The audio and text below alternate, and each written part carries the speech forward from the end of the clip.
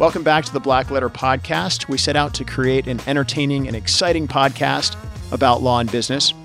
Black Letter, the name, comes from the Gothic typeset. Over time, Black Letter became the only font that English law books were printed in. It made it harder for kind of the common person to understand what the English law books said. Black Letter came to represent something that was law, that was set in stone, that was a sort of old and a well-settled fundamental principle of law. We're here to demystify black letter law. We're here to demystify things that happen in business and law and where those two meet. And I hope you have fun listening. Welcome back to the Black Letter Podcast. I'm Tom Dunlap, your host. Thanks for joining me and Terry. Terry's back from Litify.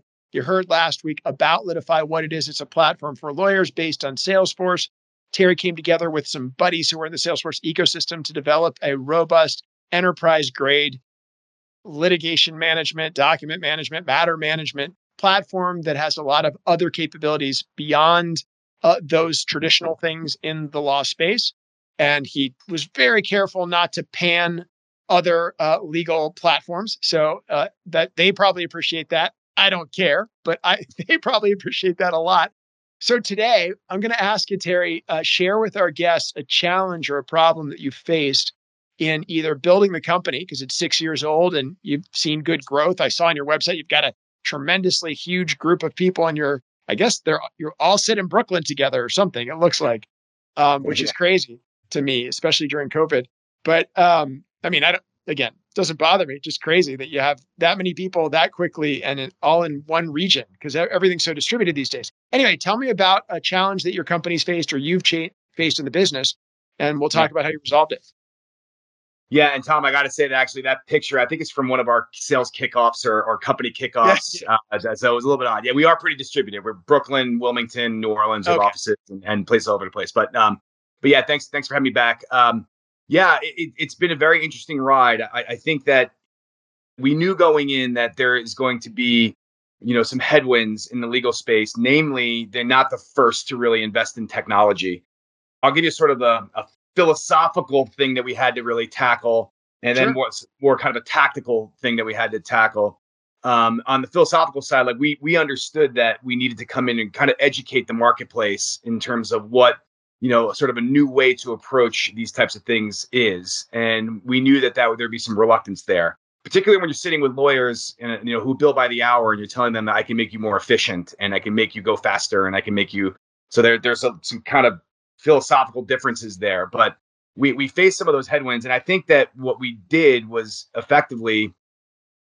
to kind of just really lay out from pure ROI perspective, how these things can ultimately lift you and lift your firm by going more efficiently and by doing things a little smarter and making better decisions faster and that kind of thing.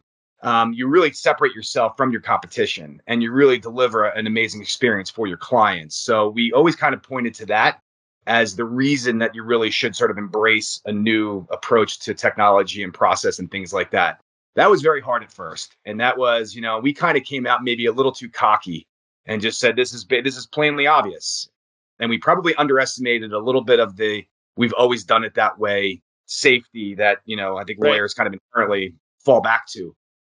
So that took a little doing, and it took really some success with clients and a lot of kind of yelling from the mountaintops around and seeing the client's success as well. We saw our clients, we measured the growth of our clients and how they were, exceeding their goals in particular areas, be it revenue or practice area expansion or whatever their metrics were. We really helped them kind of measure that. So that was difficult, and it took us a bit to get over. On a tactical side, God, I'm sorry, yeah.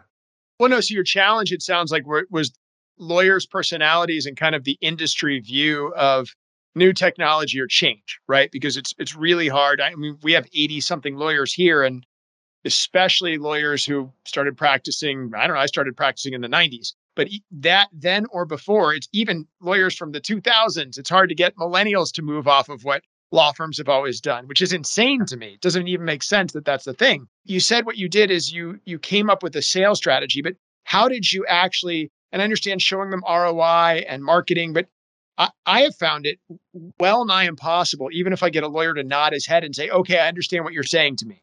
But I found it almost impossible for a lawyer to say, okay, but I'm going to go ahead and change what I'm doing.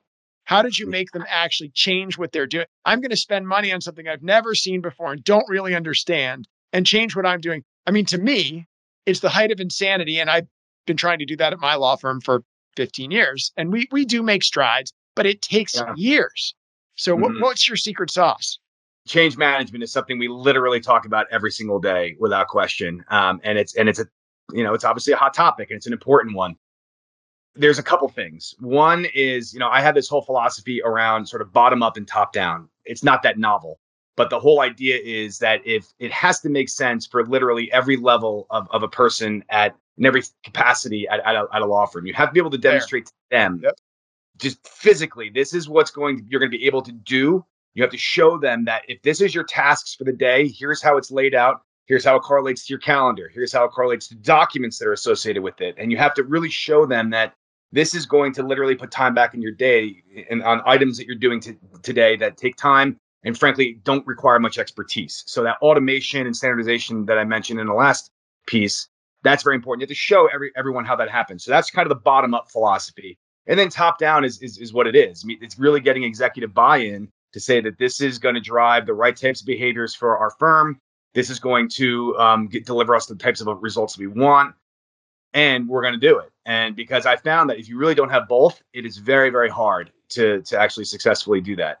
And the other sort of piece I'll throw in there is that you have to find champions. You have to find, call it ideally within each department. You have to find someone that's going to be that person to wave the banner and become a super user, because they're the ones that are going to go, hey, dude, check it out. Like, watch what I can do. And they're going to show somebody and they're going to go, oh, how did you you can see that you can get predictive components about your case and how long it should take and how much it should cost. And if they start seeing that and they go, holy cow, I want that too. So that actually happens. And we see that, those best practices, which is an overused term, but we see that happen at firms. And that's when it really catches fire. That and the reporting piece, where you can really start seeing people are competitive by nature. You can start seeing how you're compared to other folks within the firm or your percentage of completion with your clients, things like that.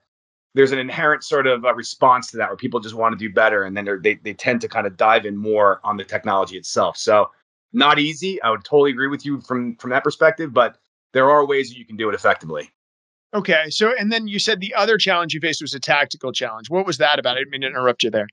Yeah, no, not at all. That was really just more on the delivery side. And what I mean by that is, we grew very quickly and the market reacted very well to this type of product and approach, but we didn't necessarily have the capacity in place to deliver on all of it. And the way that we deliver is we have our own professional services team that does about quarter to a third of our implementations, and usually the ones that are very interesting or sort of a new market or they have, real sort of sensitivity around for whatever reason. And then the rest of our implementations are done by consultants that are part of the Salesforce/Litify ecosystem to understand the technology, understand legal, understand the process. And building that part of our business faster and better is something that we didn't really, couldn't figure out initially. Thank heavens over the past 12, 18 months, we've gotten way, way better at that part of our business. But there was a time period, and as a sales leader, it almost killed me to do it. I almost had to tell my team to stop selling, literally go to the beach and stop selling. Or and it hurts your soul, right? Oh, I'm telling you, Tom, it nearly killed me. But it's, you had to hit the pause button, or you found clients that were okay in doing this amazing project next August, and that's another very difficult thing to do. So that was something that we had to overcome. Like I said, thankfully, we're way, way better now. But that was tough. That was definitely a hard challenge. What was the resolution on, and was it just hiring more people? I mean, it sounds like you pushed some people off. You had to find clients that were willing to wait. And then you had to figure out how to, I guess, implement more efficiently. I don't know. It just sounds like you had a scaling challenge. And yeah, we did. And it was really circuitous in the sense that, it was literally all the above. It was, and I made the quip about, stopping selling, but what we really had to do on the sales front is we had to sell a little bit differently. Meaning we had to really qualify that people were committed to projects and they committed to the timeline. And so we sold with a little more of a filter, I guess, is the way to think about it. So starting there, actually, no, even before that, starting with product, we had to go back to product and the way that our product was engineered to gain some efficiencies and how fast it could be implemented and how easy partners could understand it and consultants could understand it. So we had to really go back to the drawing board on a few things, start there, and then onto the way that we sell and market it, and then onto the way we support it and implement it and support it. We really just did almost a holistic reset on the business where we just got down to, brass tacks, and we're like, let's wipe the slate clean. If we're starting a business today, knowing what we know, what would we do? And we had to do that. And it was painful. It was painful, but we did it, and, it had to be done. Awesome. Okay. Well, thank you, Terry. So, I'm going to ask you on the next segment about 3 things that, or 2 or 1, whatever. You don't have to pick a number. People like 3s, but you don't have to have 3. Okay. So some things that you would share with entrepreneurs, lawyers, business people, just business advice. It could even be like Yoda guru life advice if you want. I don't know, whatever you have, but advice you'd give to people when they're getting involved with business or starting a business or things that you've learned. So I'll let you think about that for roughly in the real world, 30 seconds. But for our guest, it's going to be a week. So guest, thank you for joining us again on the Black Letter Podcast. Terry Dorman from Litify with us today, and he will be back with us next week, segment 3, and he's going to share with us his 3 big pieces of advice that he has learned from this adventure. Thanks for joining us, Black Letter Podcast. Download us wherever you get your podcasts, iTunes, iHeartRadio, all those fun places, whatever. Email me if you have questions, tdunlap@dbllawyers.com. We'll see you next week on the Black Letter Podcast.